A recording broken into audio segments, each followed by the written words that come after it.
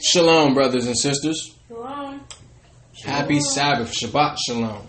Shalom. We want to say all praises be to the Most High, Ahaya, for waking us up, giving us another day, another Sabbath to be together.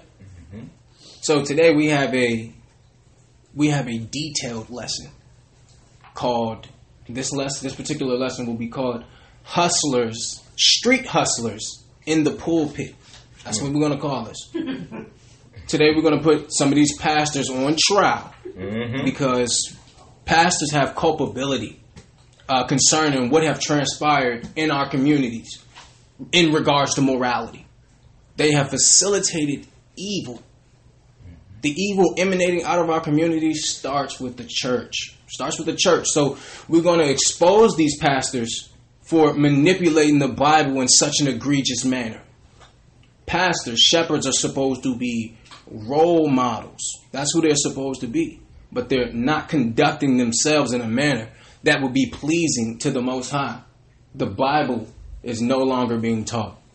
The true gospel, the doctrine of Christ, is no longer being taught. Why? Because what are they teaching? They're teaching what you would call the prosperity gospel. That's what they're teaching. So when I say prosperity, that is the ideology that you should be rich. And if you're not rich and you're not wealthy, then you're not blessed because God wants you to be rich. So sow a seed. Give us your tithes. Give us your offering. Because if you need deliverance, you got to pay for that. You have to sow a seed. This is what they teach in a lot of these mega churches. The televangelists, the Oral Roberts in the 40s started it. You know, you had Kenneth Copeland. You had Joel Osteen, Creflo Dollar. These brothers all teach the prosperity doctrine or the prosperity gospel. And we did a little research. We're going to give you a couple key points of what the prosperity gospel resembles. The prosperity gospel is the doctrine that emphasizes the importance of personal empowerment. See, so a lot of these pastors don't go into scripture. They're just power speakers. That's what they're doing. They're just there to make you feel good. So, prosperity pastors teach that financial blessings and physical well-being are what you are to receive if God loves you or you're blessed. So they use what? What do they use? Faith, positive speech, and donations. So if you donate to a religious cause, that's your blessing because you're donating. What's donating? Tithes and offering. So they will have you. This is what they teach. If you need a blessing, don't sow your time. Sow a seed, money. And we're here to tell you that what can God do with your money? Where can he spend your money? Tell me right now, anybody. Where is God going to spend your money? Are we saying you shouldn't pay tithes? No, we're not saying that. If you feel like that's something you want to do to help a church, but don't pay tithes to a thief. Right. That's the thing. Open up that Bible, Pastor, and go into some prophecies for me. Tell us who we are. Tell us anything. Tell us anything. What they do is one of their tools is they will recruit wealthy donors, and through you paying right on your tithes, you put your name. They keep track of who you are. The most wealthy donors, what? They get invitations to ministries, to Bible retreats. So you have like an inside access with them. And this is what they do. And we have a clip of Creflo Dollar. We're going to play you this 60-second clip so you can have an understanding. So we can set the stage for the lesson. We're going to play this for you. If you take time to tithe the tithe correctly, it's impossible to go to hell. Because you doing all of that, man, tithing will keep you in heaven. It'll keep you in the presence of God. We know that the tithe is the agreement. We know the tithe, according to this, we're believing right now that the tithe is the covenant. I'm telling you that your tithe is your covenant connector. I'm telling you that all the promises that God ever gave you, you cannot get them without being connected to them with the tithe. I'm telling you the only way you're going to get hooked up to healing is through the tithe. I'm telling you the only way you're going to get hooked up to prosperity, deliverance, or any promise in the Word of God is through the tithe. So, brothers and sisters, we wanted to show you just a little background, a little insight to what's being taught in these churches. This is what's transpiring. And that particular man is one of the wealthiest, if not the wealthiest pastor in America. Creflo Dollar. Creflo Dollar. Create a flow of dollars. That's his name. Or that's what he says his name is. Do your research on this brother. This brother last year asked his congregation for $60 million. What? So he can have a personal plane. $60 million. It was all over the news. It was all over the news. And this is what they are looking at the Christian church as. It's fortune telling. It's soothsaying now. I see somebody in here is going to be out on the streets. We all about to be out on the streets. Do you see the economy? Somebody in here needs $1,000. This is what they're doing. Do you see? I see a car in your future, sister. Sister, I see a brand new job in your future. This is what it has become. We're going to go to Job 9 and 24.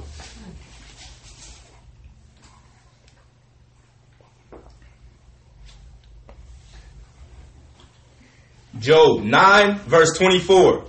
The earth is given into the hand of the wicked. He covereth the faces of the judges thereof. If not, where and who is he? So the earth is given into the hand of the wicked. That means Satan is controlling this world. He's controlling this earth, and you can tell by the behavior that's emanating from this very existence. Not only does Satan have control over the world, but if he has control over the world, then he's in a lot of these churches or a lot of beliefs or religions that you would think is the way to God would be controlled through Satan. Because why? He's a deceiver. Most people are not going to serve Satan on purpose. They must be tricked. That's the only way. And he doesn't care if you know what you're doing or not, as long as you do it. So we're going to put these pastors on trial to see, can we screen them through the Bible to see if what they're doing is lawful? Let's go to 1 John 4 and 1.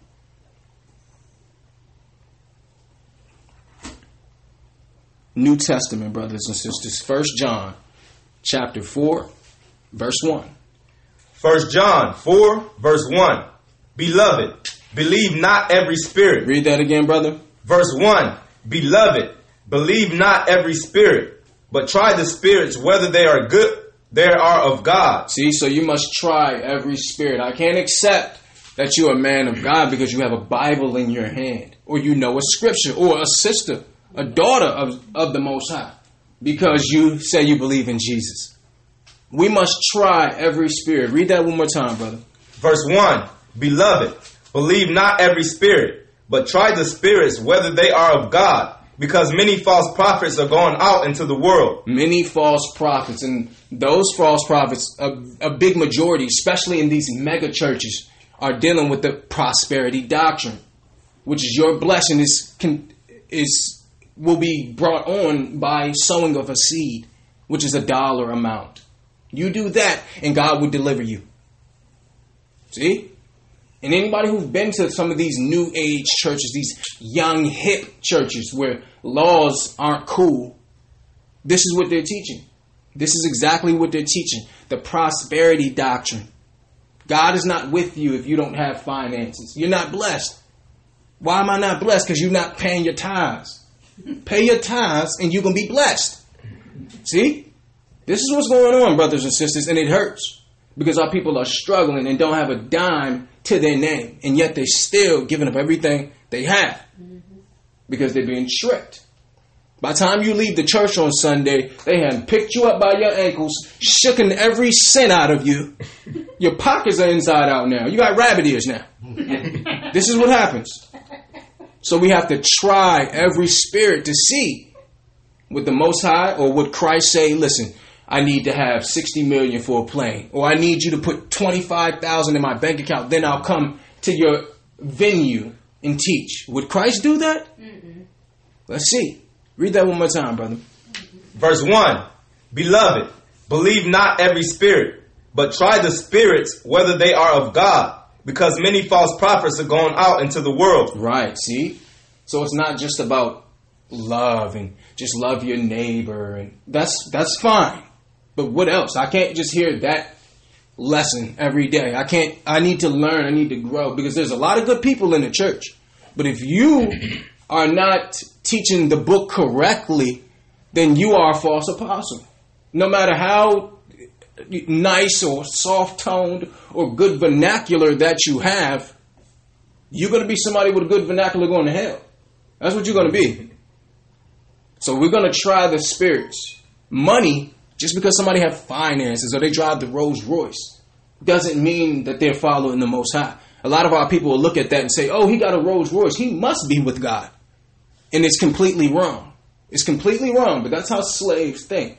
Because somebody have finances, they must be doing the right thing for God. And it's quite the opposite. Let us show you. Let's go to 2 Corinthians 11, verse 14. New Testament, brothers and sisters. 2 Corinthians chapter 11, verse 14. 2 Corinthians 11, verse 14. And no marvel, for Satan himself is transformed into an angel of light. Read that again, brother. Verse 14. And no marvel, for Satan himself is transformed into an angel of light. See? So Satan is actually going to come as your God. He's going to come as your light. Because he can't come in his regular form, or you would be apprehensive. That would give you what? Cause to pause. So he must come as something good. That's the only way. Read that one more time, brother. Verse 14. And no marvel, for Satan himself is transformed into an angel of light. Therefore, it is no great thing if his ministers are also be transformed as the ministers of righteousness. Read that one more time, brother. Verse 15. Therefore, it is no great thing if his ministers also be transformed as the ministers of righteousness. So the ministers of Satan would be transformed or transcend themselves into light bearers now. Now they're the ones giving out the light. If Satan would come as your angel of light, those who would work for him would come in that same direction, brothers and sisters. That's why we got to try every spirit. Read that one more time, brother. Verse 15. Therefore, it is no great thing if his ministers also be transformed as the ministers of righteousness, whose end shall be according to their works. I say again, let no man think me a fool. All right, let's, thank you, brother. Let's go to Matthew 24, verse 5. Gospel. The true gospel. Not that self-empowerment garbage. I don't deal with that. Let's go to Matthew 24 and 5. Matthew 24, verse 5.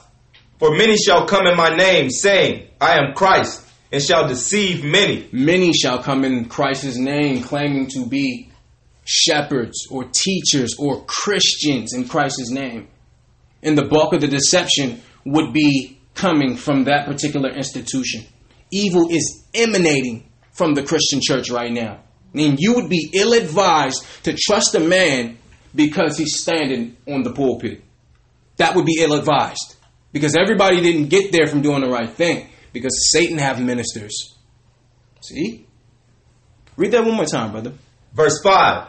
For many shall come in my name, saying, I am Christ, and shall deceive many. Right. Many shall come in Christ's name, saying they're Christians. The Catholics, the Christians. There's what? 20 different denominations of Christian church. None of them can agree on anything. That lets you know that's confusion. And we know 1 Corinthians says the Most High is not the author of confusion. Mm-hmm. If it's confusing, that's Satan. It's easy for you to understand. It's easy, brothers and sisters. Let's go to Matthew 4 to show you Christ battling with Satan. So we can show you the power and the almost diabolical genius of Satan. Verse 1? Yes, sir. 1 through 10, please. Matthew 4, verse 1. Then was Christ led up of the Spirit into the wilderness to be tempted of the devil. And when he had fasted 40 days and 40 nights, he was afterward and hungered. And when the tempter came to him, he said, If thou be the Son of God, command that these stones be made bread. Right, so now he's tempting Christ. Christ is not God. That's why he can be tempted, because you can't tempt the Most High. Verse 4. But he answered and said, It is written, Man shall not live by bread alone, but by every word that proceedeth out of the mouth of God. Then the devil taketh him up into the holy city, and setteth him on a pinnacle of the temple, and saith unto him, If thou be the Son of God, cast thyself down, for it is written. Read that again. If thou be the Son of God, cast thyself down, for it is written, He shall give his angels charge concerning thee, and in their hands they shall bear thee up, lest at any time thou dash thy foot against a stone. To prove you that just because somebody can quote a scripture doesn't mean they're dealing with the Most High. Because guess who knows scripture better than all of us? Satan knows scripture better than all of us. So just because somebody may pull a scripture out on you does not mean that now you can open your quiver, that you can now trust these people. We got to try every spirit. Read that one more time, brother. Verse 6, and saith unto him, If thou be the Son of God, cast thyself down, for it is written, He shall give his angels charge concerning thee, and in their hands they shall bear thee up, lest at any time thou dash thy foot against a stone. Christ saith unto him, It is written again, Thou shalt not tempt the Lord thy God. Again, the devil taketh him up into an exceeding high mountain, and showeth him all the kingdoms of the world, and the glory of them. So now it's showing you that Satan have power. Remember, the earth is given into the hand of the wicked. How could he do this? How could he show Christ these things? Continue, brother. Verse 9, and saith unto him, All these things will I give thee, if thou shalt fall down and worship me. To prove you that Satan wants to be worshipped. See? Satan wants to be worshipped. And he noticed that he said he would give Christ worldly possessions and riches if he worshipped him. To prove you that just because somebody has something don't mean they got it from the Most High. Because Satan will give it to you for your soul. He'll give you anything you want for your soul. Because he know how important your soul is. See? Read that one more time, brother. Verse 9, and saith unto him, All these things will I give thee, if thou wilt fall down and worship me. Then said Christ unto him, Get thee hence, Satan, for it is written, Thou shalt worship the Lord thy God, and him only shalt thou serve. Right, so Satan was propositioning Christ to compromise. That's what was going on here. The same way these pastors have compromised. And we're going to show you how they have compromised and how to prove that they are ministers of Satan. Clearly. We're going to give you the proof and the scriptures, brothers and sisters. Go to 2 Corinthians 8 and 9, brother.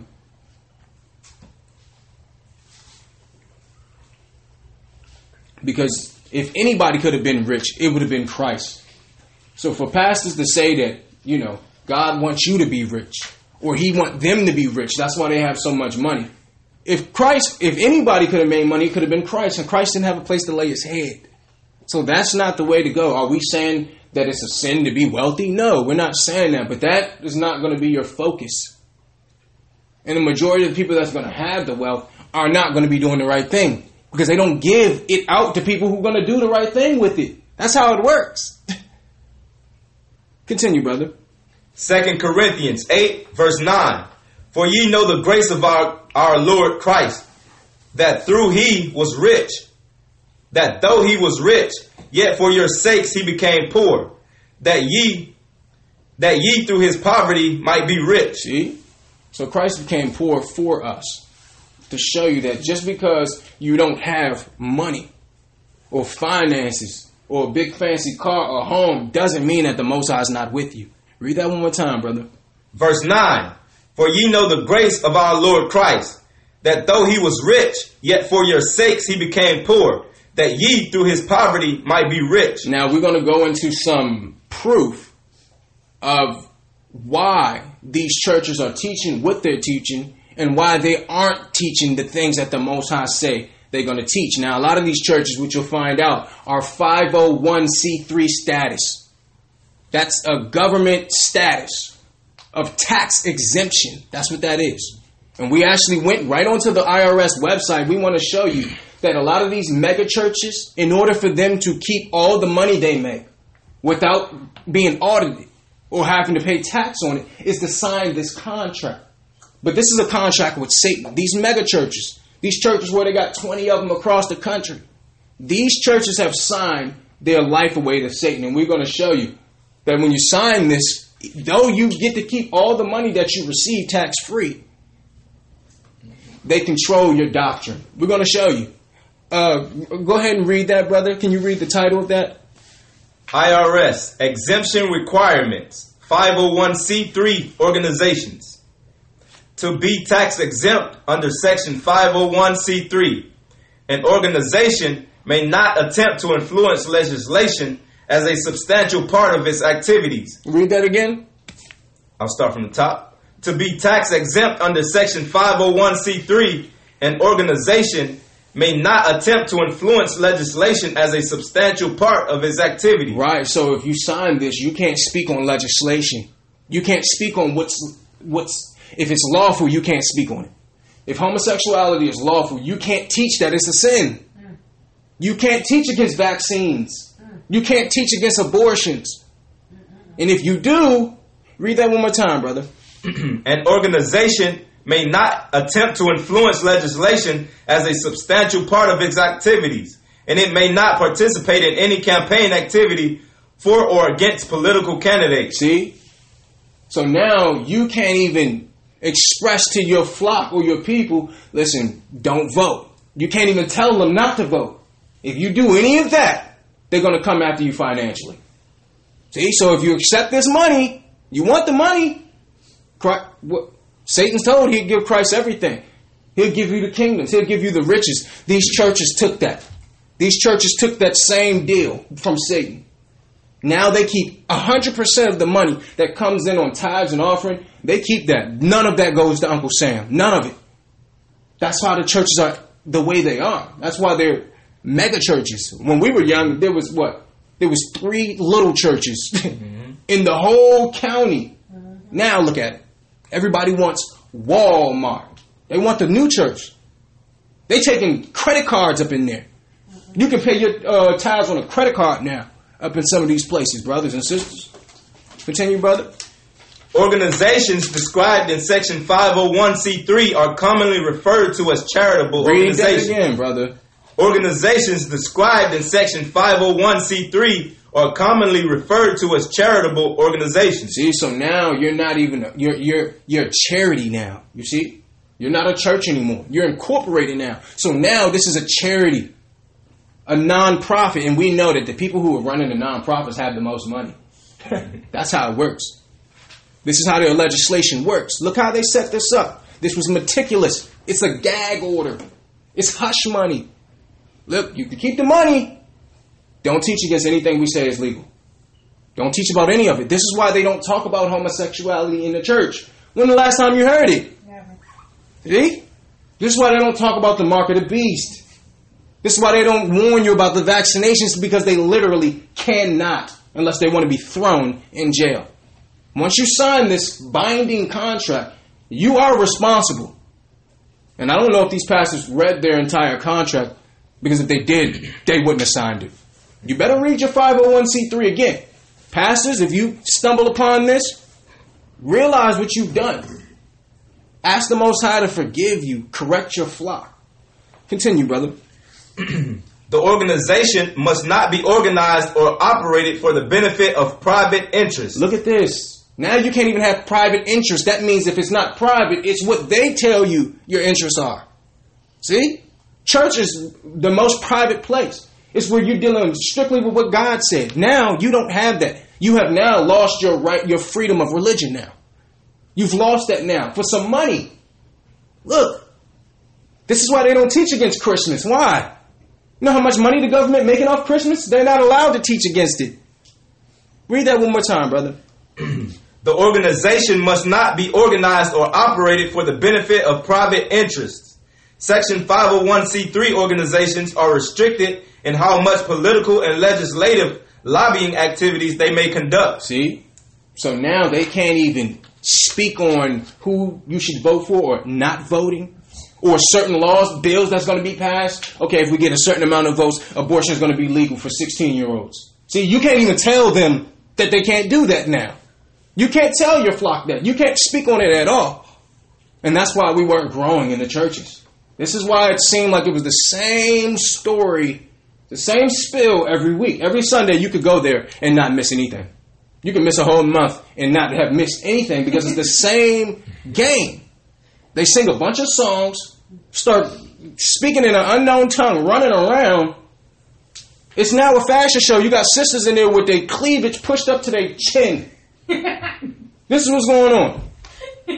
Hats so big, you. Now it's not a place where you get prayer from. Church was strictly a place for you to get prayer, healing, understanding. It's not that any longer, brothers and sisters. It's a money-making marathon. That's what this is. Let's go to the next page, brother.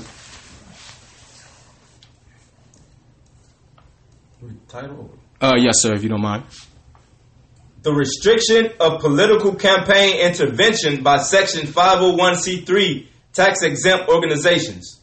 Under the Internal Revenue Code, all Section 501c3 organizations are absolutely prohibited from directly or indirectly participating in or intervening in any political campaign on behalf of any candidate for elective public office. See, look at this.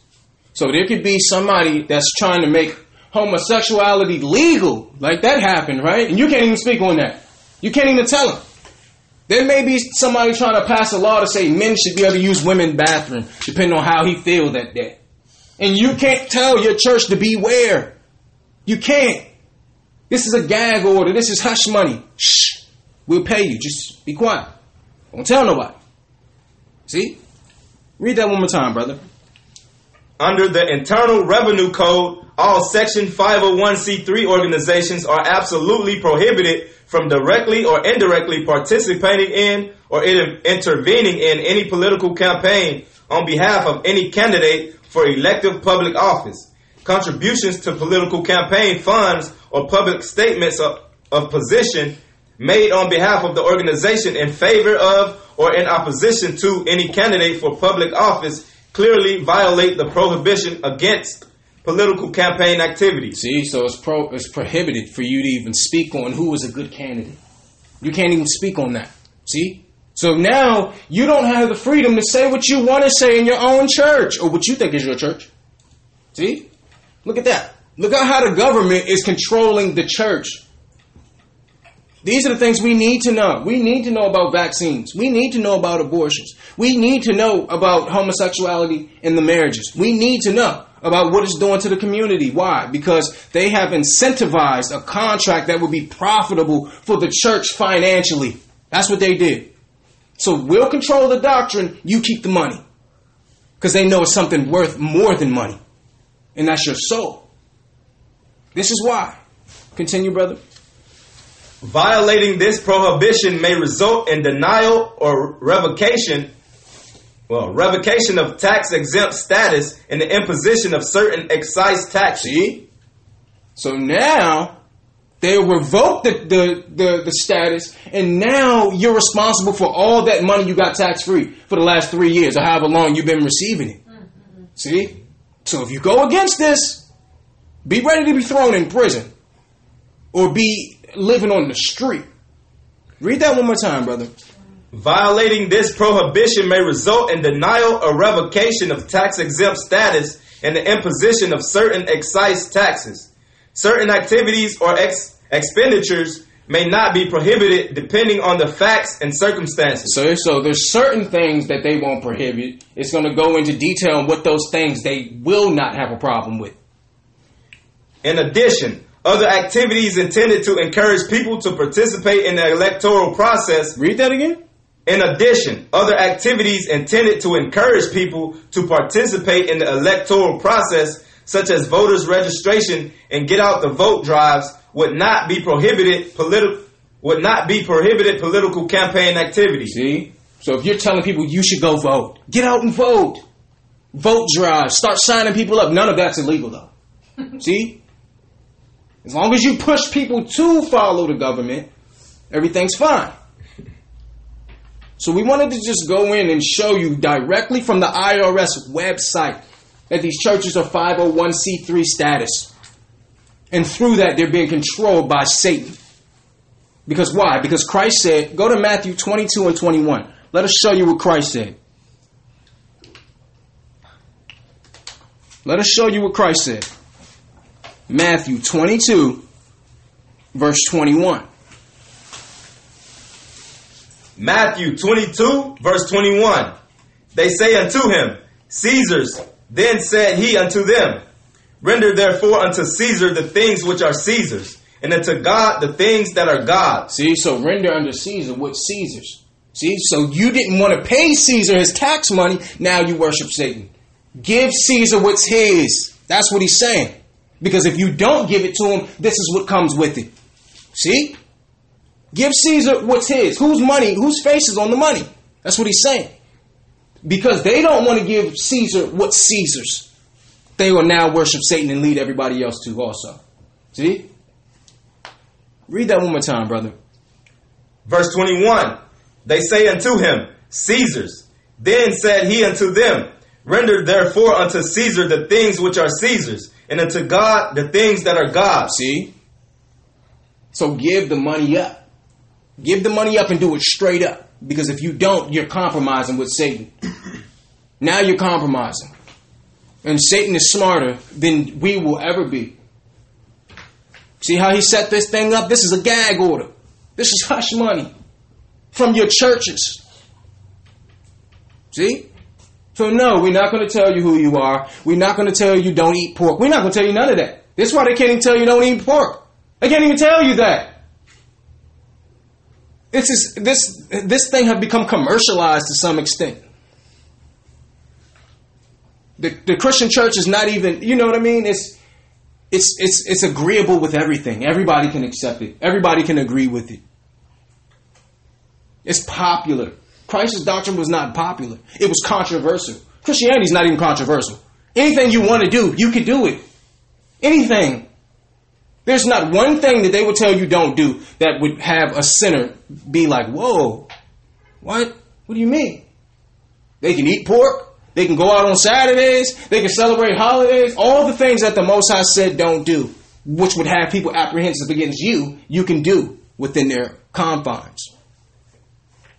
There's evil emanating from the Christian church, the institution of Christianity, this new Christianity that's controlled through government. Read that one more time, brother. Verse 21. They say unto him, Caesar's. Then said he unto them, Render therefore unto Caesar the things that are Caesar's, and unto God the things that are God's. See, so give Caesar what's his, because if you don't, you sell your soul, which is what you're going to do. It's going to be a fiery path for you. Don't allow money to take you to hell.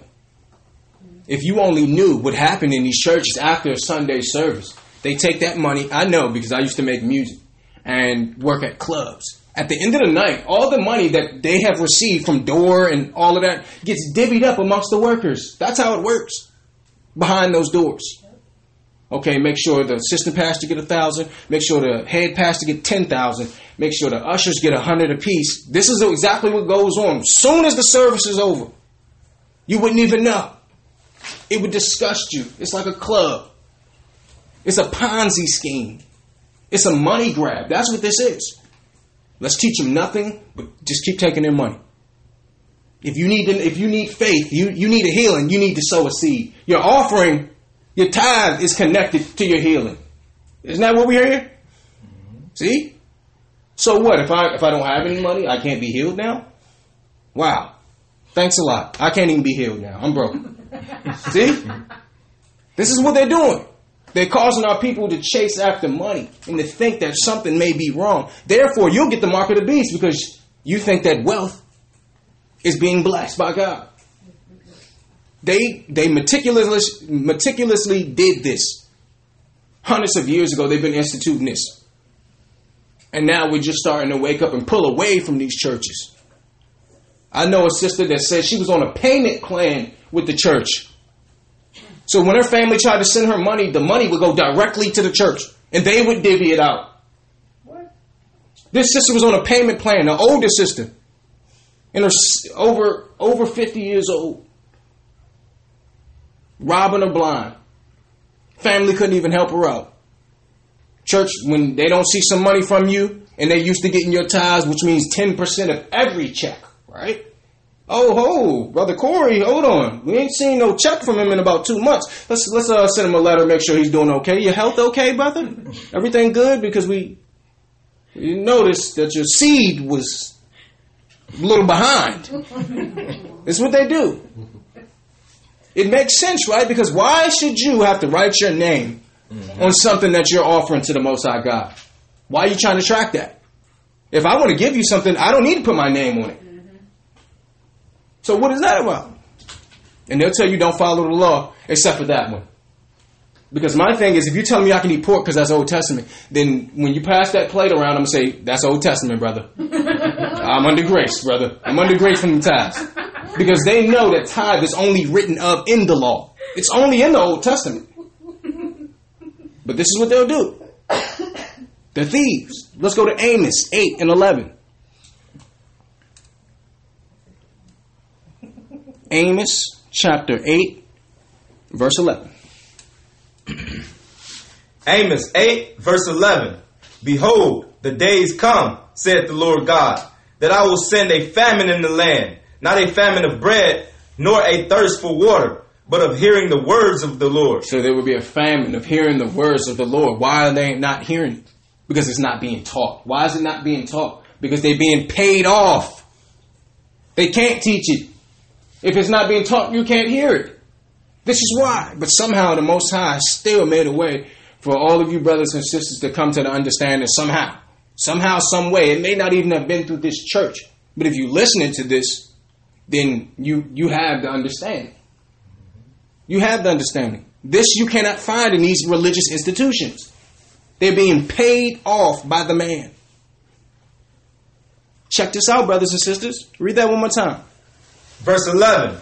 Behold, the days come, saith the Lord God, that I will send a famine in the land, not a famine of bread, nor a thirst for water, but of hearing the words of the Lord. Right, see? So they won't tell you that homosexuality is wrong. They won't tell you that eating pork is wrong.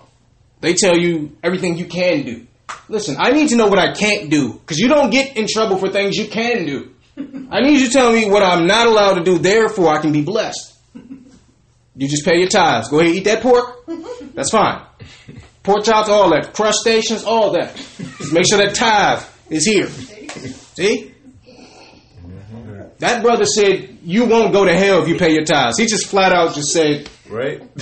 You don't have to follow no laws. Just get the tithes up. You'll be all right, brother.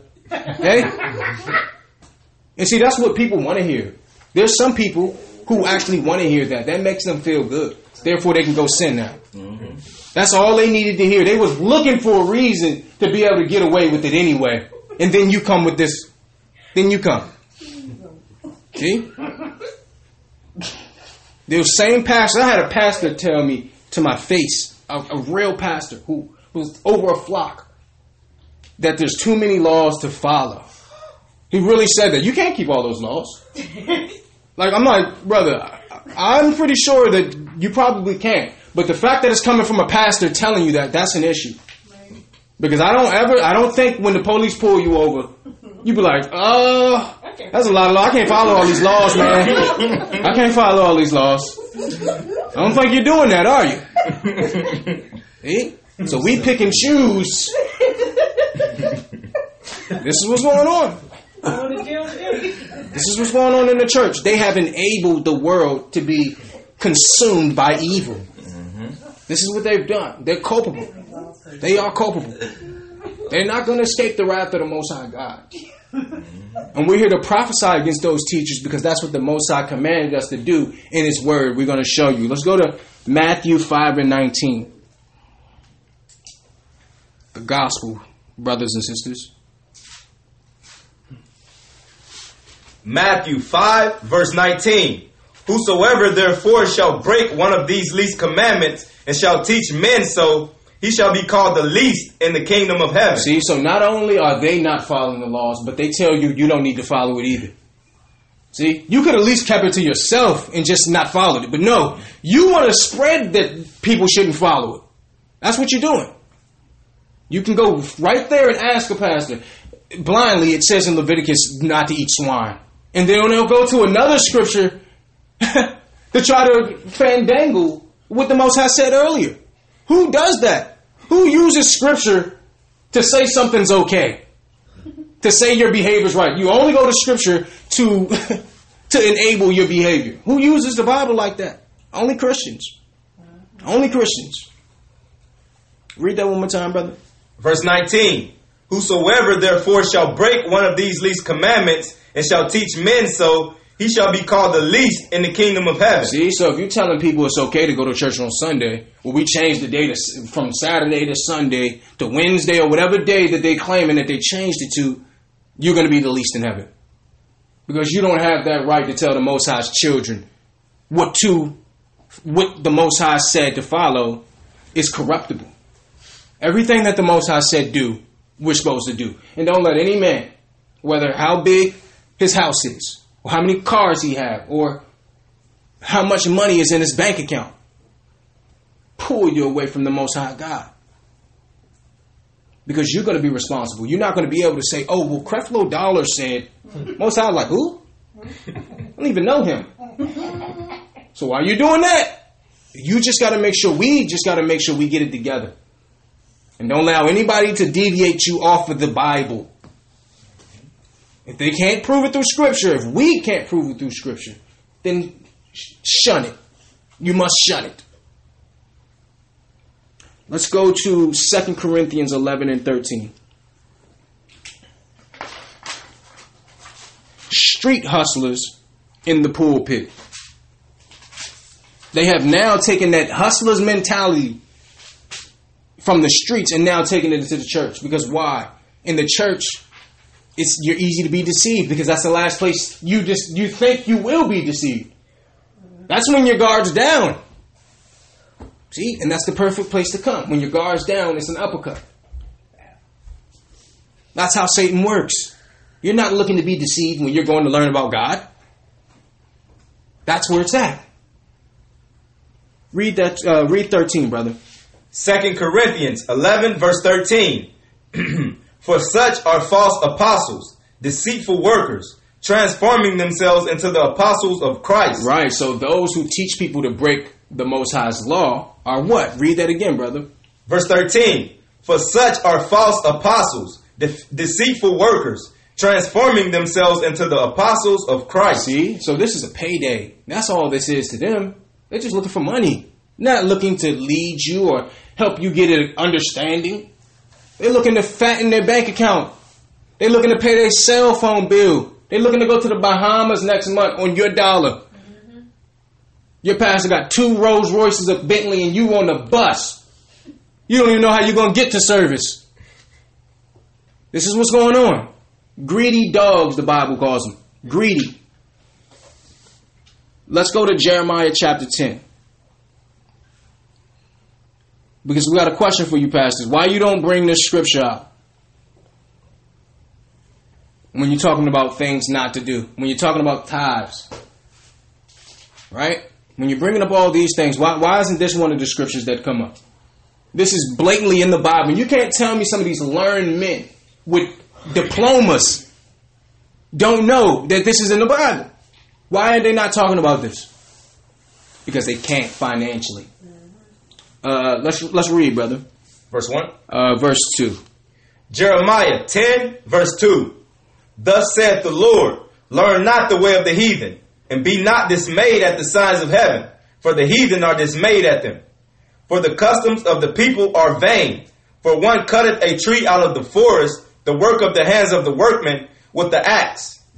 They deck it with silver and with gold. This is your Christmas tree, brothers and sisters. Follow not the way of the heathen. The heathen would cut a tree down, put ornaments on it, and rise it up in his house. That's a heathenistic custom. Why can't they teach you about this in church? They've signed the contract. And they will be held responsible financially if they even told you that you couldn't do this. Up until I believe it was maybe the 1850s, Christmas was illegal in the United States. I don't know if people know this. It was actually illegal. Read that again, brother. Verse 4. They deck it with silver and with gold. They fasten it with nails and with hammers, that it move not. They are upright as the palm tree, but speak not. They must needs be born, because they cannot go. Be not afraid of them, for they cannot do evil. Neither also is it in them to do good. Right, so don't be afraid of the Christmas tree. Why? Because what happens when you reject it? People start attacking you. So don't be afraid to reject it because you're going to be attacked. That's what he's saying. Don't fear what's going to come with that tree. Why don't they teach this in the church? You're receiving my money and you have a responsibility. The Most High is not concerned with if you knew or not. You had a responsibility to know. Once you get on that seat, brothers and sisters, if you sit on that pastor seat, that's the highest seat you could sit on. So you better be ready to take responsibility and full accountability for whatever comes out of your mouth. That's it. Or don't sit in that seat. Some people can't take the temptation. The money's there to be had. All I got to do is, do what the government is saying. That's all I got to do. Just imagine the responsibility of our pastors, of the flock, the sheep. It's our responsibility too to try the spirits. But those pastors are going to be held to a higher degree because they're robbing God's people. They're robbing God's people. Let's go to Matthew 6 and 24.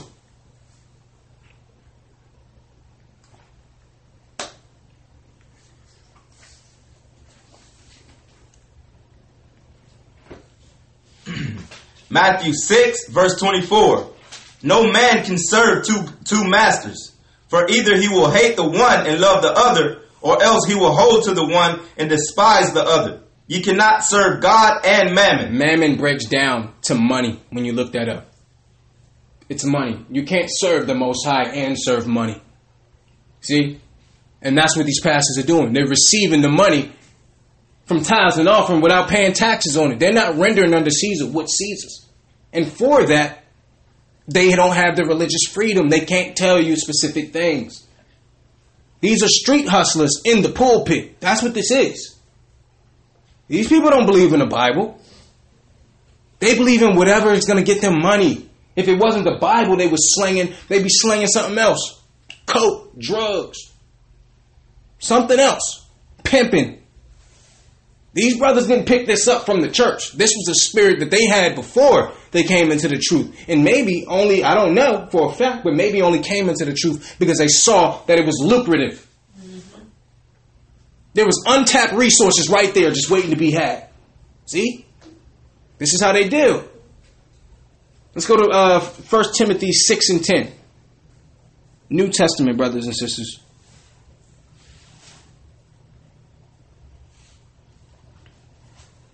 1 Timothy chapter 6, verse 10. 1 Timothy 6, verse 10. For the love of money is the root of all evil. Read that again. For the love of money is the root of all evil, which while some coveted after, they have erred from the faith, and pierced themselves through with many sorrows. See? The love of money is the root of all evil. While you chasing that, you've actually erred from the truth. The money led you off of the path. And when you wake up, it's time to pay the piper while you were chasing money. Because you don't know when that day the Most High going to call your number, call you home. So you may want to be respectful of your life and spend it the right way. Don't serve Satan over money. That's what have happened to this world. We're not keeping any laws because they told us we don't need to keep any laws. And look at what have transpired throughout our communities. Look, this is what happens when you don't have to follow any laws. This is what happens, brothers and sisters. Let's go to Micah chapter 3. Old Testament, brothers and sisters. We're going to read Micah 3 and 10. Micah 3, verse 10. They build up Zion with blood and Jerusalem with iniquity. They've built up God's people with sin. That's what this is saying. Continue. Verse 11.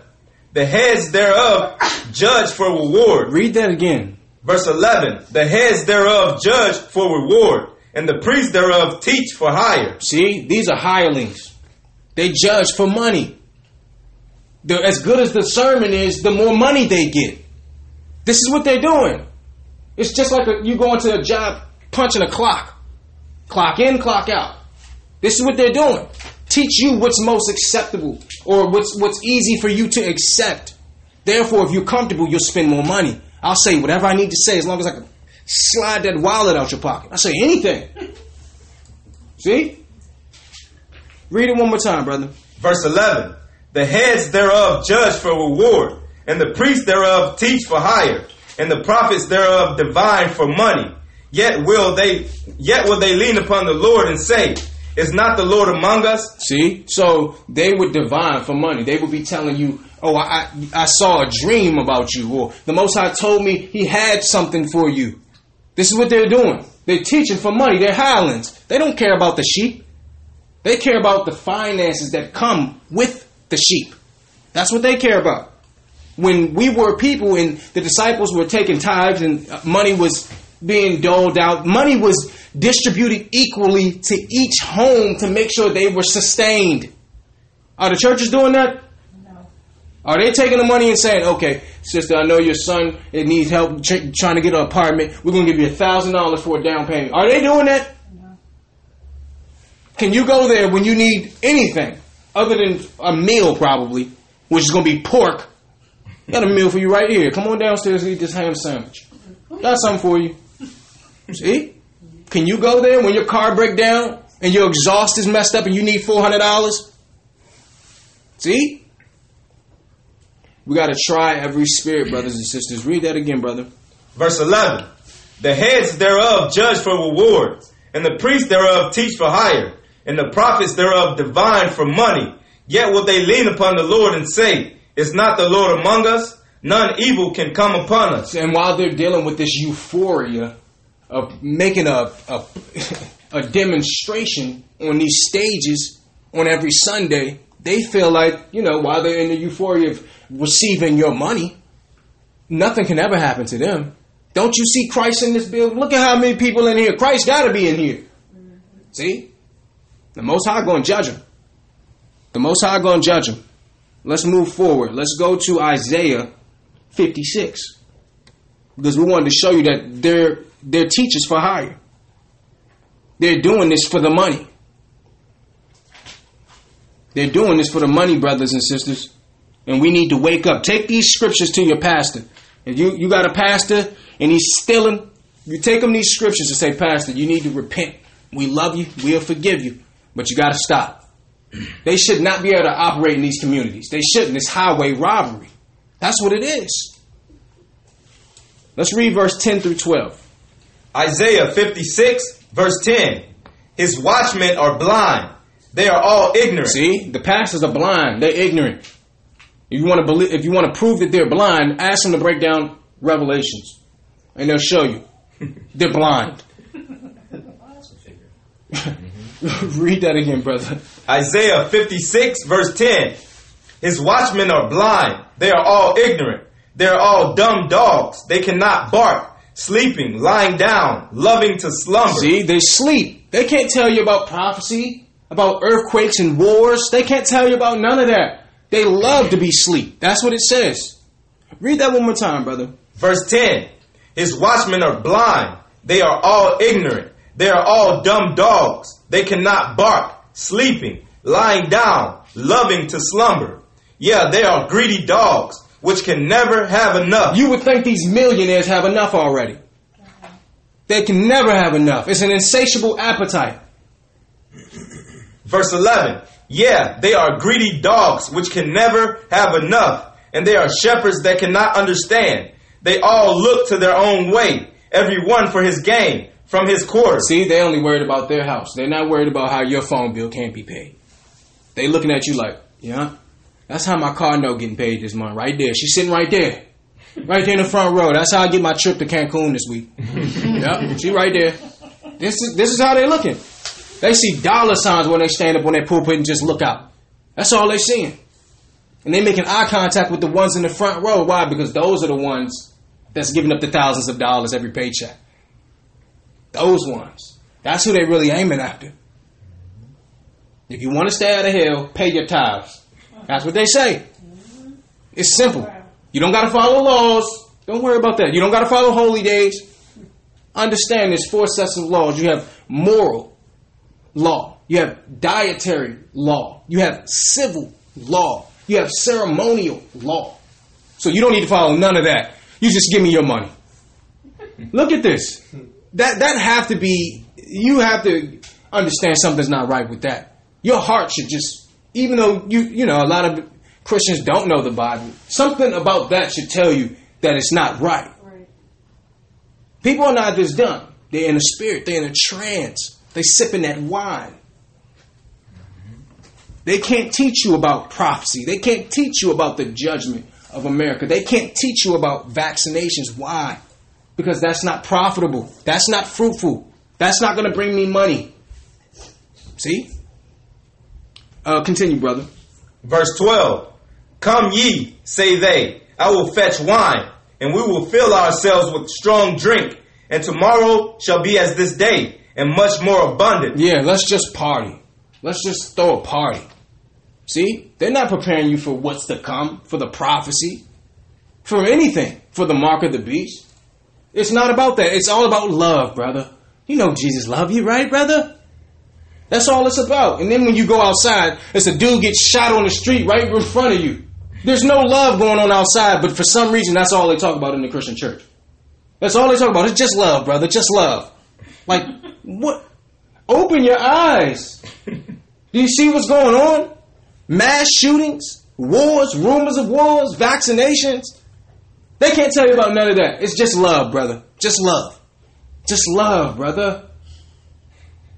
This is what they give you. This is what they give you. Let's go to Ezekiel 34:2 to show you why we are prophesying against these pastors. We're going to call these pastors to the carpet today. The scriptures are calling them to the carpet today.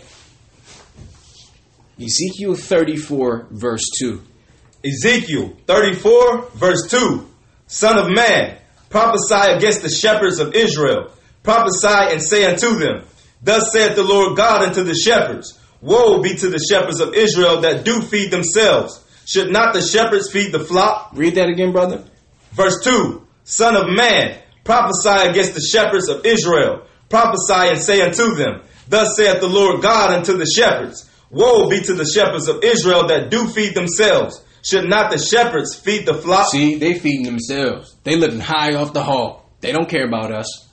See? So the Most High told us to prophesy against these pastors. That's why we're doing it.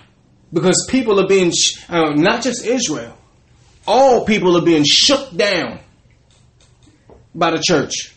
Being bullied into giving up what they don't even have. We got to wake them up and show them the agenda. There's a sinister agenda going on in the background that brothers and sisters aren't aware of. So we want to highlight those things. That's what we want to do. Let's go to Jeremiah 32:1.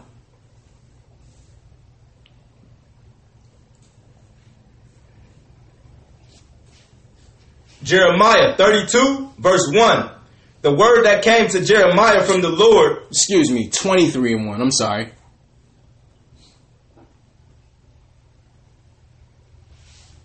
Jeremiah 23, verse 1.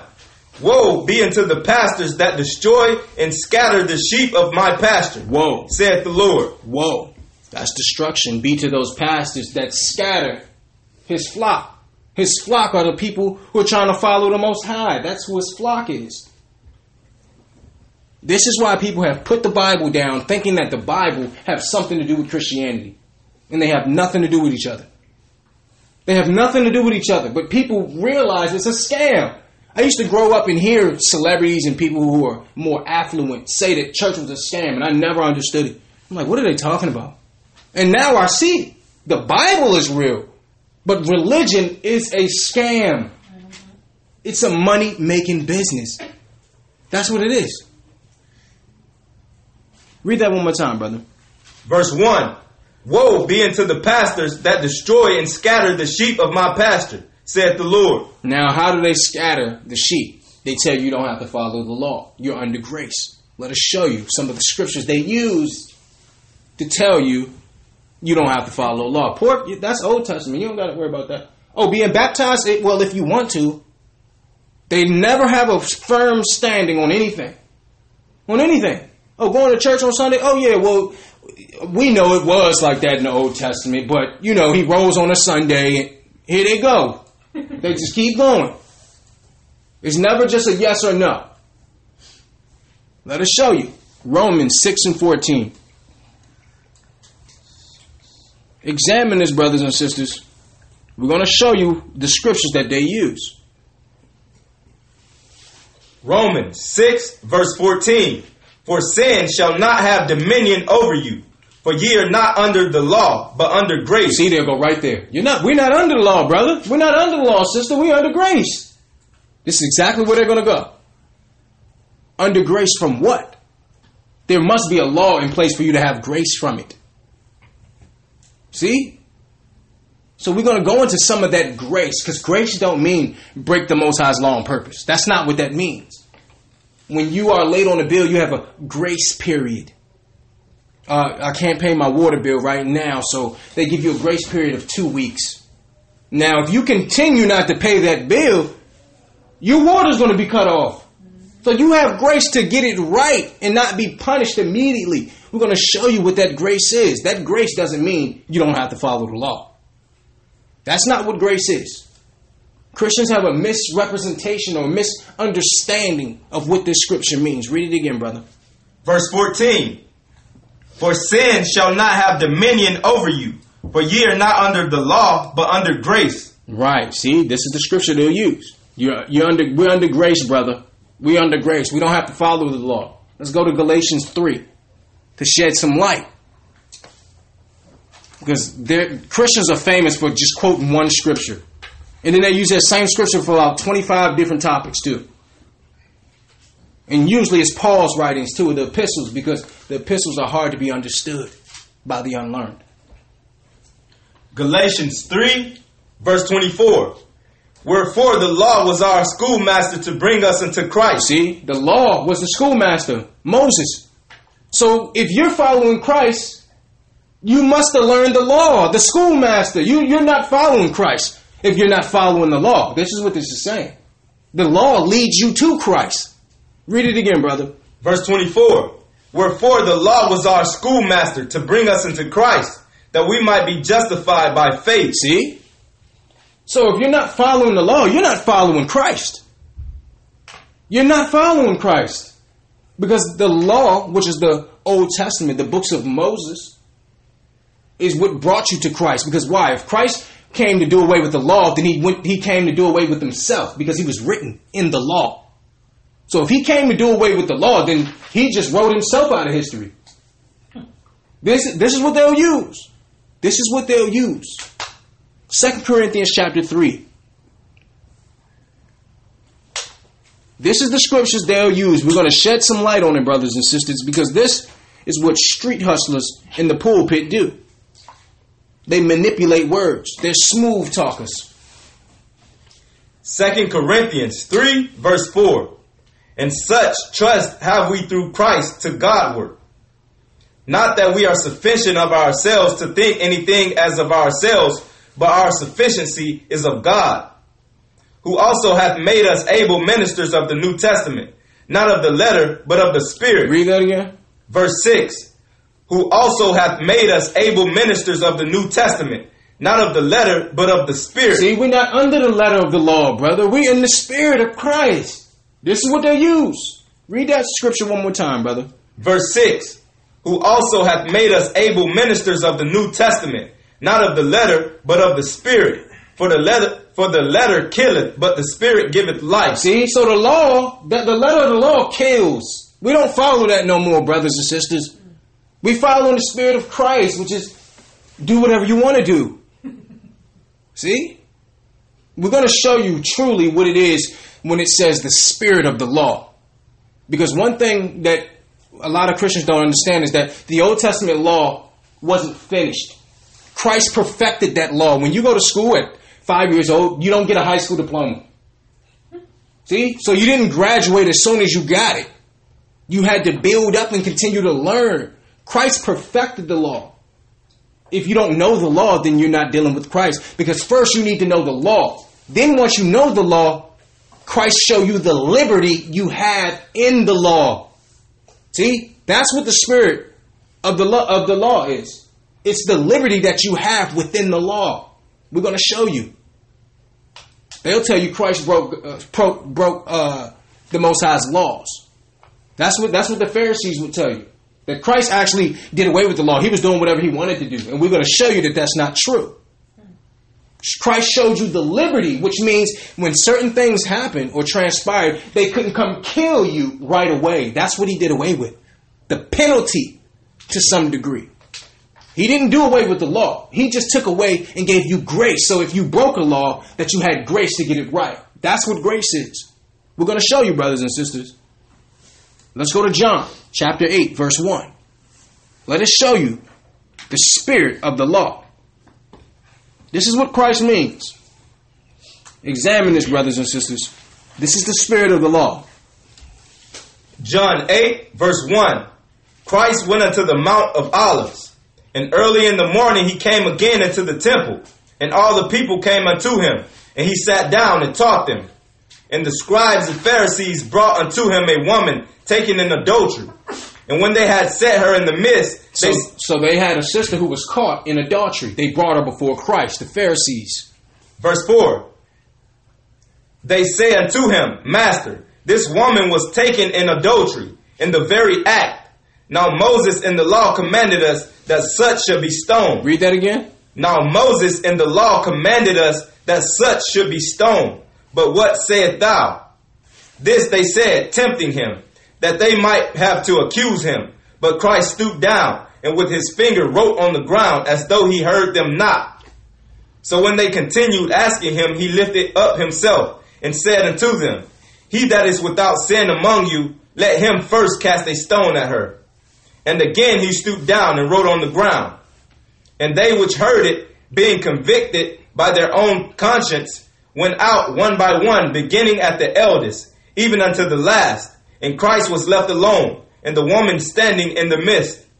When Christ had lifted up himself, and saw none but the woman, he said unto her, Woman, where are those thine accusers? Hath no man condemned thee? Verse 11, she said, No man, Lord.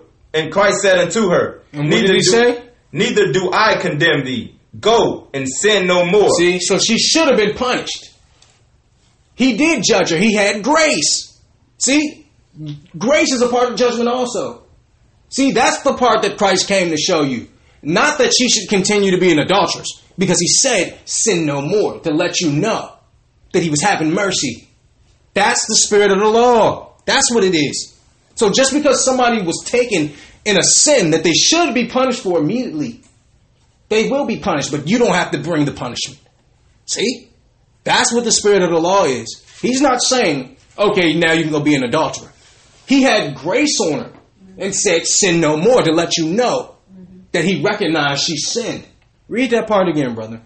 Verse 11, she said, No man, Lord. And Christ said unto her, Neither do I condemn thee. Go and sin no more. See, so you have to learn the law first in order to learn the liberty within the law. So you can't just go strictly to the liberty. Oh yeah, I got grace from this, that, and the third. No. You have to learn the law first. Then you learn what your grace is. But you must know the law first. That's what the spirit of the law is. We have another example. Luke 14:1. Because Christ perfected the law. Remember, Moses didn't even make it into the kingdom. So I don't understand how a brother's going to follow Moses and think they're going to get in the kingdom. And he didn't get in the kingdom. How does that work? Christ perfected the law, brothers and sisters. Luke 14, verse 1.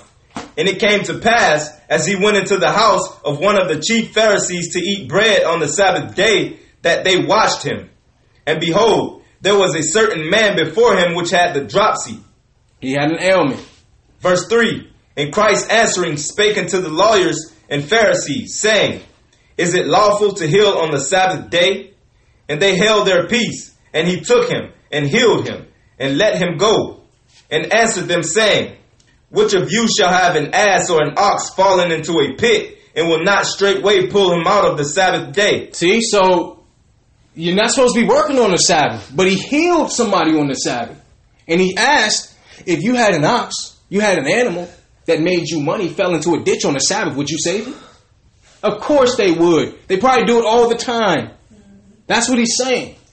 So it's good to do right on the Sabbath. That's what this is saying. Some may view it as work, but it's good to do right on the Sabbath. That's your liberty. That's what he came to show you. The liberty in the law. Read that again, brother. Verse 5. And answered them, saying, which of you shall have an axe or ox fallen into a pit, and will not straightway pull him out on the Sabbath day? And they could not answer him again to these things. See? So Christ, once again, he's showing you what? The liberty in the law. He's not saying that now you should go work on the Sabbath. That's not what he's saying. He's saying if you using it to build him, his kingdom, that's right. That's glorious. That's your grace. That's the spirit of the law, not the letter. The letter means if you are homosexual, you need to die. That's the letter. That's why it says the letter killeth. Because why? There was a death connected to broken laws. That's why it says that. Not that it's bad for you. All right, let's actually go to Luke 6. Let's read Luke 6 and 6 through 11. Luke chapter 6, verse 6 through 11. Because why? We're showing you the liberty in the law. We're showing you the spirit of the law. So they can't trick you to have you believe that Christ was breaking the law. He came to give you the liberty, the understanding, to be able to function. See, and a lot of people don't stick here. They find out the law, especially Israelites, and then they start judging people on every little thing. Well, why is your hair not right? Well, why you don't got a beard? Well, why you ain't doing this? And they don't understand the grace that you have. They don't understand Christ. They sticking strictly with the letter of the law because that's easy. Do's and don'ts. That's easy. But when do you need to have mercy? When do you need to have grace? When do you need to have understanding? See? Let's read verse 6, brother. Luke 6, verse 6. And it came to pass also on another Sabbath that he entered into the synagogue and taught. And there was a man whose right hand was withered. And the scribes and Pharisees watched him, whether he would heal on the Sabbath day, that they might find an accusation against him. See, and that's how people be. They watching him. They like, he better not heal him either. We're going to watch him all day. We're not even going to look away. We just want to make sure he don't heal. See? Look at these Israelites. These are Israelites here. Continue, brother. Verse 8. But he knew their thoughts, and said to the man which had the withered hand, rise up and stand forth in the midst. And he arose and stood forth. Then said Christ unto them, I will ask you one thing. Is it lawful on the Sabbath days to do good or to do evil? Verse 9. Then said Christ unto them, I will ask you one thing. Is it lawful on the Sabbath days to do good or to do evil? To save life or to destroy it? And looking round about upon them all, he said unto the man, stretch forth thy hand. And he did so. And his hand was restored whole as the other. See, so it's good. It's right to do good on the Sabbath. See? Somebody may see you out at a store maybe on the Sabbath. They can't then come and say, bro, it's the Sabbath. What you doing at the store? You could be cooking food for somebody who's sick. See? That would be your grace right there. My mom's sick. She just had her tonsils taken out. I'm cooking her some soup, brother. Okay? Now, ease up off me, okay? Because you don't know the grace that I'm dealing with. And that's why we can't be judging brothers and sisters from what we think. We judge them on the laws we think they should follow. That's how we do. Read that scripture one more time, brother. Verse 10. And looking round about upon them all, he said unto the man, stretch forth thy hand. And he did so. And his hand was restored whole as the other.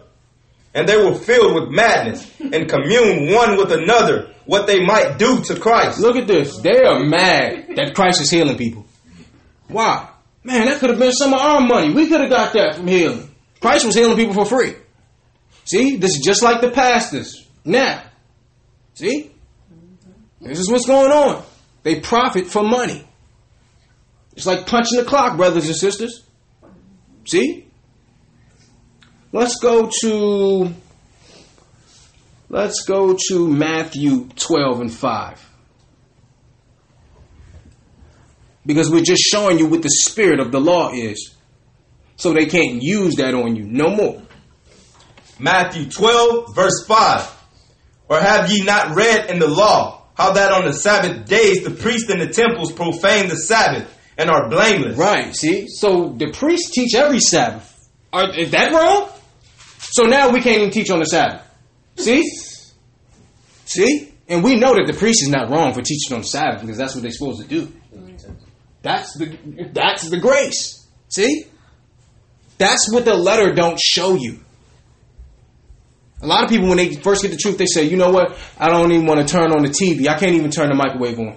I'm going to just stare at the corner in the wall. I'm going to stare at the wall all day long on Saturday. And I'm like, that's fine, brother. That's fine. But understand that I'm going to go cut the light on, okay? See?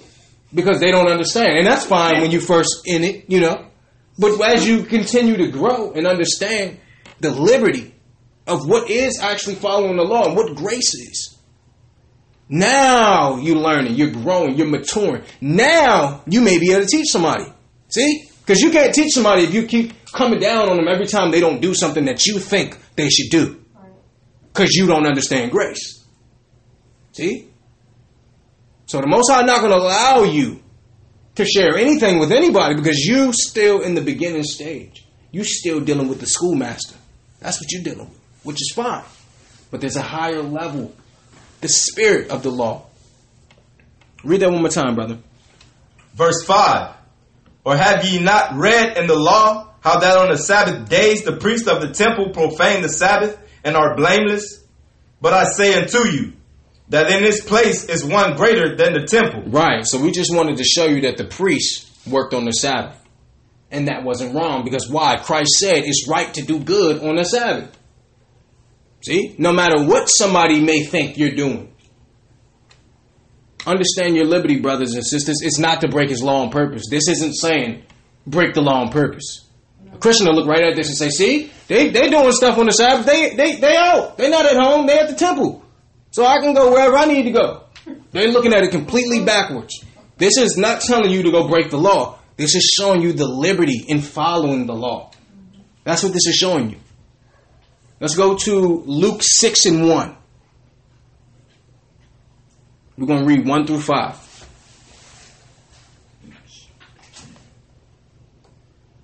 Luke 6, verse 1. And it came to pass on the second Sabbath after the first that he went through the cornfields, and his disciples plucked the ears of corn and did eat, rubbing them in their hands. Right, so they're on the Sabbath, they're picking corn, they're getting ready to eat. Continue, brother. Verse 2. And certain of the Pharisees said unto them, why do you that which is not lawful to do on the Sabbath days? Right, you can't pick no corn on the Sabbath. What you doing? What you doing, man? What you doing out here, man? You know you're not supposed to be picking corn on the Sabbath. This is how our people are. Look, Christ can't even eat now. They can't eat. Because we got people who are being overly righteous, still dealing with the law of Moses. Not that that's wrong. But that's the beginning stage. That's first grade. That's first grade. Continue, brother. Verse 3. And Christ answering them said, have ye not read so much as this, what David did when himself was as hungered, and they which were with him? Now, my question is, number one. If I'm in a cornfield and somebody asks me what I'm doing out there, I'm going to say, what are you doing out here? You're not supposed to be out here. What are you doing? See? So clearly they're out there doing something wrong. Because how do they even know what's going on? Right. What are you doing out here, brother? You're not supposed to be watching corn on the Sabbath, brother. See? You're right. Exactly. Exactly. You're not supposed to be out from. See? That's my question. Exactly. Exactly. Read that scripture one more time, brother. Verse 3. And Christ answered them and said, have ye not read so much as this, what David did when himself was an hungered, and they which were with him? How he went into the house of God and did take and eat the showbread. Right, the showbread is a bread that's placed on the altar. It's a bread that's a sacrifice to the Most High God and is only supposed to be eaten by the priest. That's what this is. That's what this is. Read that one more time, brother. Verse 4. How he went into the house of God and did take and eat the showbread, and gave also to them that were with him, which it is not lawful to eat, but for the priests alone. Right. So David, Christ is saying, listen, we just got done teaching. We're hungry. We need to eat something so we can continue to teach. Is that okay? Can I have something so I can go back and continue to teach my people? Or is that not fine? He's saying, did you not know when David went into the temple? David was on the run from Saul. Saul was looking to kill him. He had his army with him. They were ready to die. There was no food. They went into the temple. They asked the priest, give us some bread. They said, we don't have any bread. We only have the consecrated bread, which is for the Most High's offering. And he had that, and he wasn't supposed to. So he was showing him the grace. He was showing him the grace. Why did he have grace on David? We're going to show you. Why did he have grace on David? What scripture are you on again, brother? You on 4? Okay, read 4 and 5 one more time. Verse 4. How he went into the house of God and did take and eat the showbread, and gave also to them that were with him, which it is not lawful to eat, but for the priests alone. And he said unto them, that the Son of Man is Lord also of the Sabbath. See, so Christ is the Lord over the Sabbath. Let us show you. Exodus 25 and 1 to show you what's the deal with this showbread. What is it talking about? Exodus 25 and 1. So Exodus. Christ knew the law because he went right back into the law and started speaking on what happened in the law in 1 Samuel. 1 Samuel is when Daniel ate the showbread. Read that story sometime. Exodus 25 verse 1. And the Lord spake unto Moses, saying, speak unto the children of Israel, that they bring me an offering. Of every man that giveth it willingly with his heart, ye shall take my offering. This was part of the offering. Go to verse 30. Verse 30. And thou shalt set upon the table showbread before me always. See? Showbread before the Most High. Always. See? This was the bread that was only for the priest. Why? Because the priest can't go out and cook and do all. They have to be at the temple. See? So this was the offering. This was the showbread that was only for the priest. Who were the priests? Levi. David was Judah. He was not allowed to eat this food. But why? He was about to die. See, that was the grace. Should he just die? You know what? I can't pick this corn off here. It's the Sabbath. So I'm going to just die. I won't be able to teach nobody else. But because I don't want to break this, I just want to die. See? That's ignorance. That's pure foolishness. You have to evolve to that higher degree of understanding, brothers and sisters. This is not telling you to break the law on purpose. That's just not what this is. It's showing you the liberty that you have in following the law. That's what this is, brothers and sisters. Go to Leviticus 24 and 9. We're almost done, brothers and sisters. Leviticus 24 and 9. This is the spirit of the law, brothers and sisters. Leviticus 24 verse 9. And it shall be Aaron's and his sons, and they shall eat it in the holy place, for it is most holy unto him of the offerings of the Lord made by fire by a perpetual statute. See, so that food, that bread was only for Aaron. Aaron was who? Moses' brother. Who was who? Levi. Exactly. See, this bread was only for Levi. But there was grace. Because why? There was an oath made to David. If David would have died, the Most High couldn't have kept his oath. Mm-hmm. See? So he had to live. Let us show you what the oath was. Let us show you what the oath was. Let's go to Psalms 132 and 11 to show you what the oath was.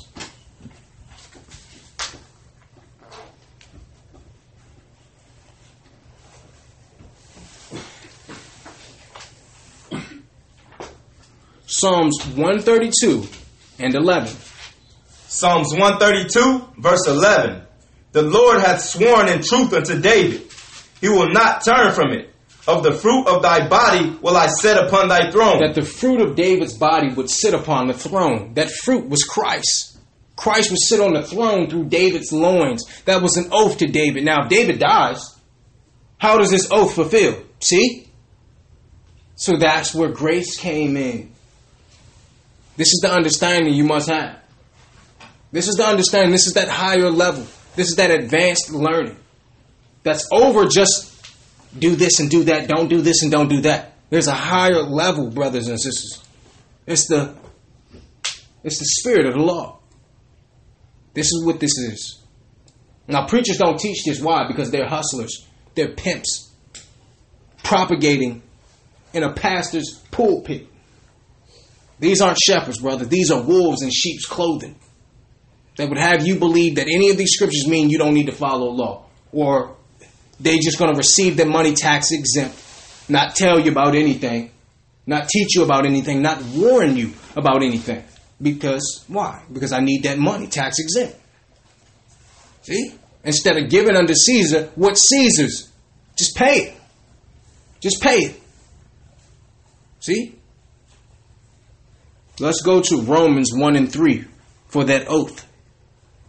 This is why David had to eat the showbread. Because some people, I always hear Christians ask, well, how did David get away with eating that showbread? I don't understand. That tells us that the law's done away with because he wasn't supposed to eat it and he did it. This is how they come. This is where they come.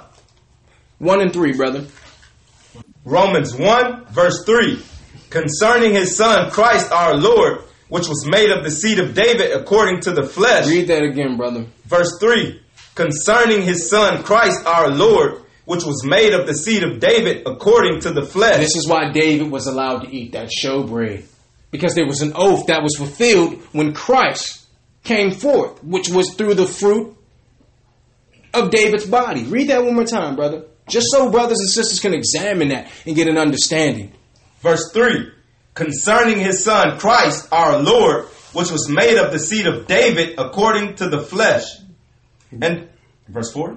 No, that's good, brother. We just wanted to show you that he was the seed of David according to the flesh, which was the prophecy in Psalms fulfilled. This is why David was allowed to eat the showbread. See, that's grace. That's the spirit of the law. That's knowing your liberties. Knowing what the law is, and you're not going to break it on purpose, but you do have a liberty to get it right. See? Christ died for you not to be able to be killed just because you broke a law. Because we caught you eating pork. Or you slipped up and ate a Slim Jim on accident. Brother. Gotta stone you now, brother. You should have read that. See? This is why Christ came.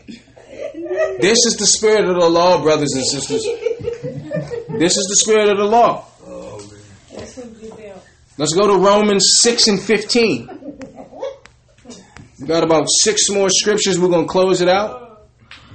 Romans 6 and 15, brothers and sisters.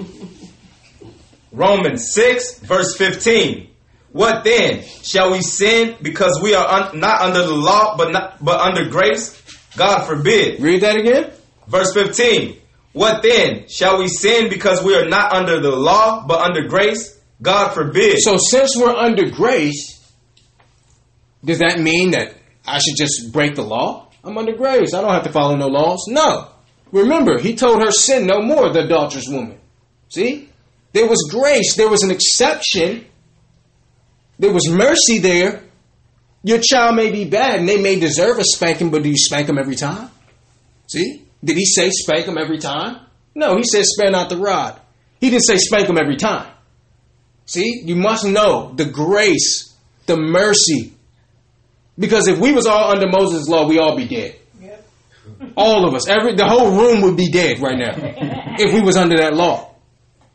So we have to understand the grace, brothers and sisters. The liberty. That's why Christ came. This is what the teachers, the preachers should be giving you. They shouldn't be telling you, stories about when they was just a child. They'll sing 20 songs and then tell you about a dream they had when they was 9. This is what they do. This is what they do. They don't even go into scriptures. They don't go into prophecy. This is why the Most High have a feud with these so-called pastors. These street hustlers in suits. Satan knew the power of the pulpit. He knew the power of the pulpit.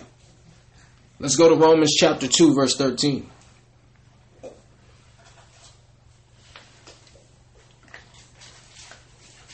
Romans 2, verse 13. For not the hearers of the law are just before God, but the doers of the law shall be justified. Read that again. Verse 13. For not the hearers of the law are just before God, but the doers of the law shall be justified. See?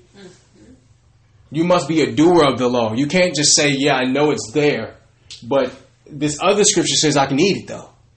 I know it say don't do Christmas, but this other scripture says you can't judge me for it. See? Just because you're not being judged for it don't mean there's not a judgment for it. That's the thing. The wages of sin are death. It may not be immediate, but you will die. You will die.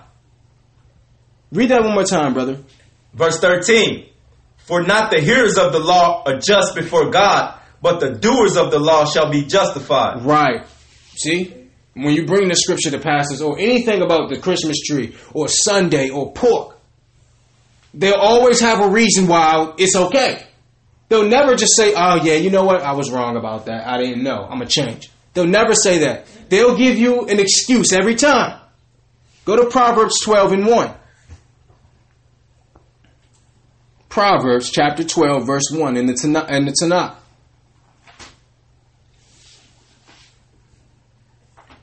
Proverbs 12 verse 1.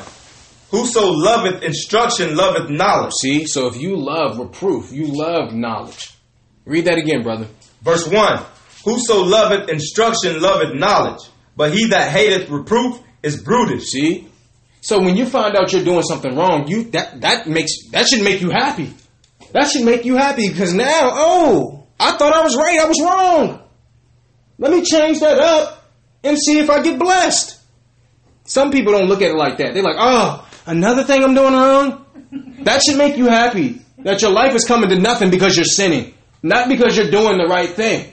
That should actually make you happy. This whole time, I thought I was just struggling and I thought I was doing everything right. No, I was actually wrong. That should make you feel good. That you was wrong. And that there's something better to come. That should make you feel good. That's what a wise woman, a wise man, love reproof, love correction, love instruction. They love it. But what? What does a foolish man do? Ecclesiasticus 32 and 17. In the Apocrypha, brothers and sisters, Ecclesiasticus 32 verse 17. We just showed you a wise man, a wise woman loveth reproof. Ecclesiasticus 32 and 17. A sinful man will not be reproved, but findeth an excuse according to his will. See? Look at that. A foolish man will not be corrected. He have an excuse for everything. You tell him, listen, the Bible say don't eat pork. He'll take you right to a scripture that he believes say he can eat pork. This is what Christians do. And then when you find out that scripture's wrong, they won't even acknowledge the fact that the scripture they went to have nothing to do with what they're talking about. They'll just go to another scripture. They won't even acknowledge it. They'll be like, oh, well, how about this one, though? What about this one, though? Read that again, brother.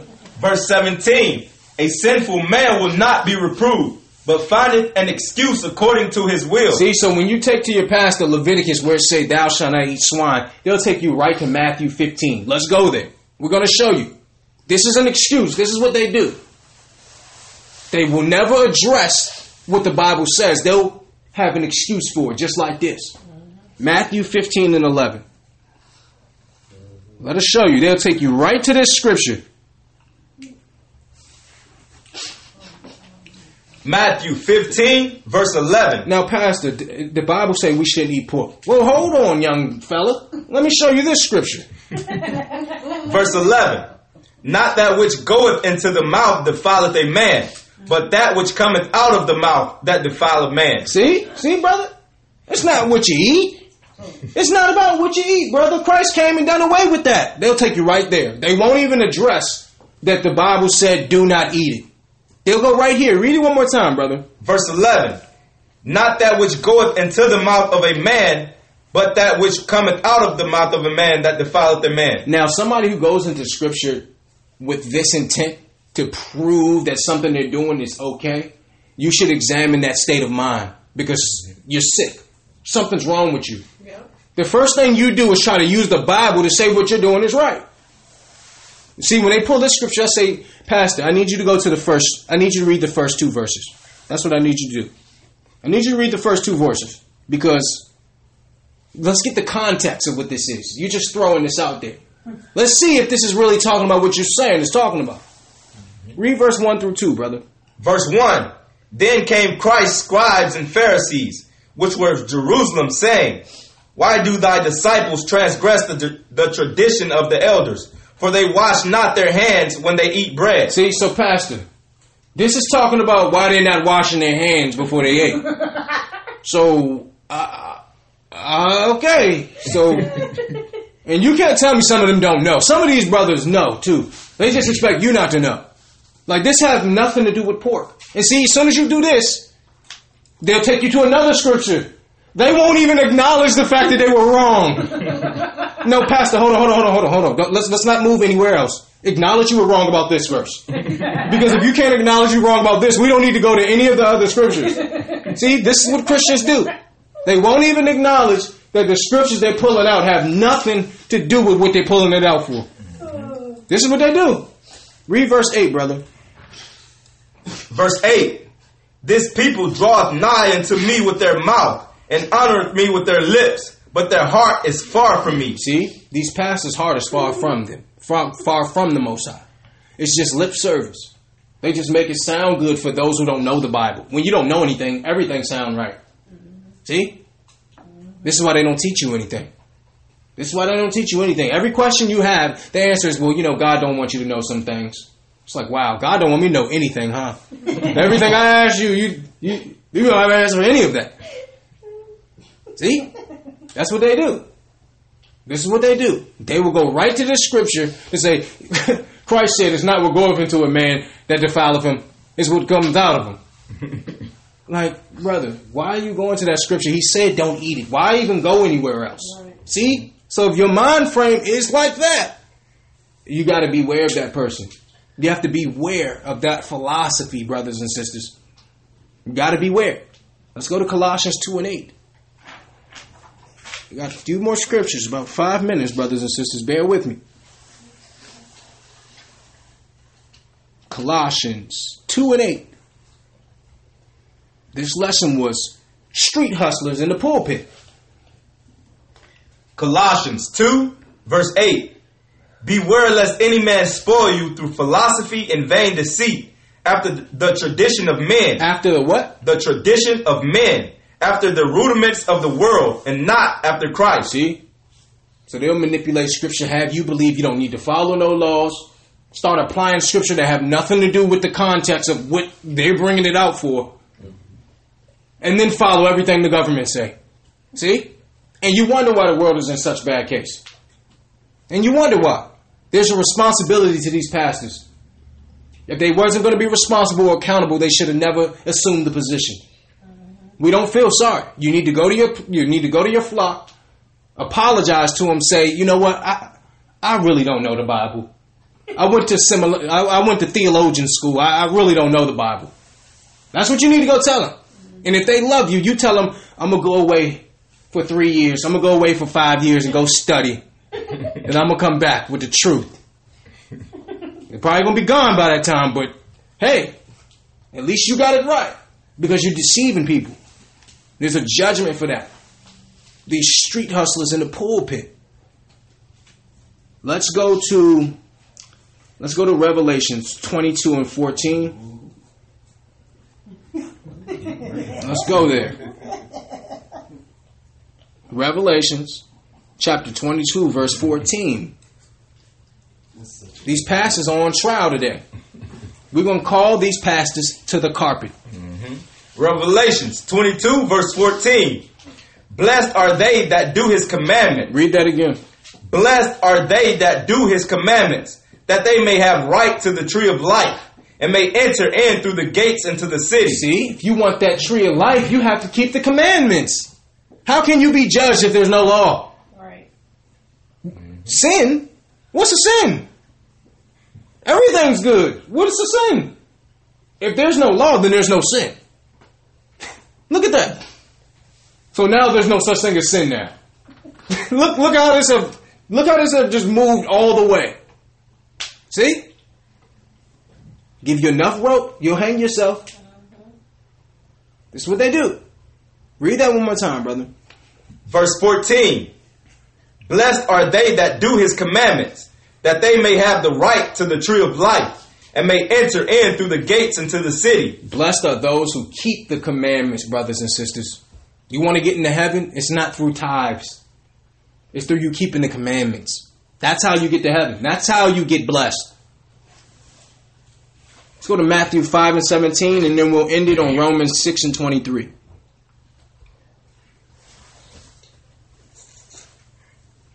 Matthew 5, verse 17. This is Christ. Because we need them to stop using Christ for the reason why they're breaking the law. When it said those who do the commandments will receive the tree of life. So stop letting pastors, stop lying on the Bible.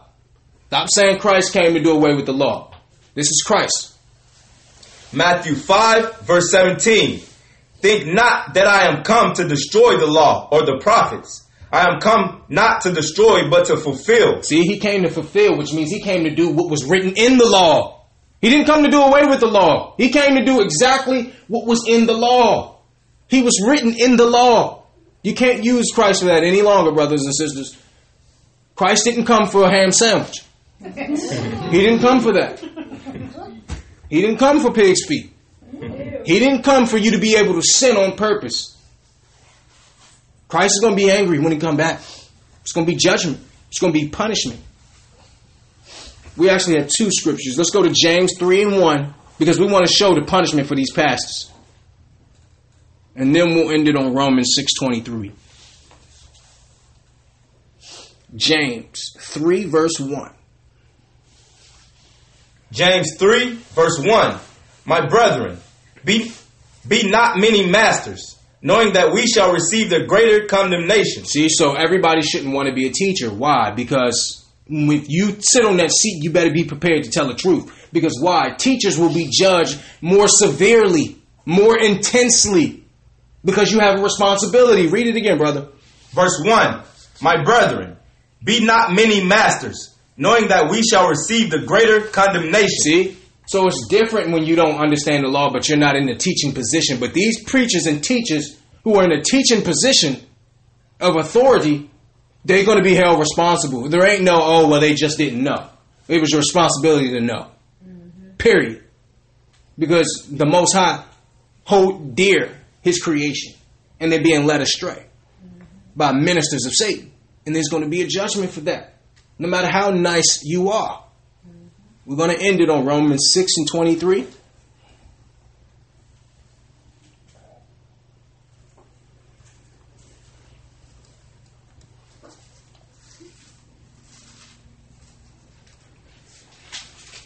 Romans 6, verse 23. For the wages of sin is death. Read that again. For the wages of sin is death, but the gift of God is eternal life through Christ our Lord. See? The wages of sin is death. If there's no law, how's there sin? See? So at the end of that sinning, guess who's at the door? Satan. After you've done all that sinning, he's waiting.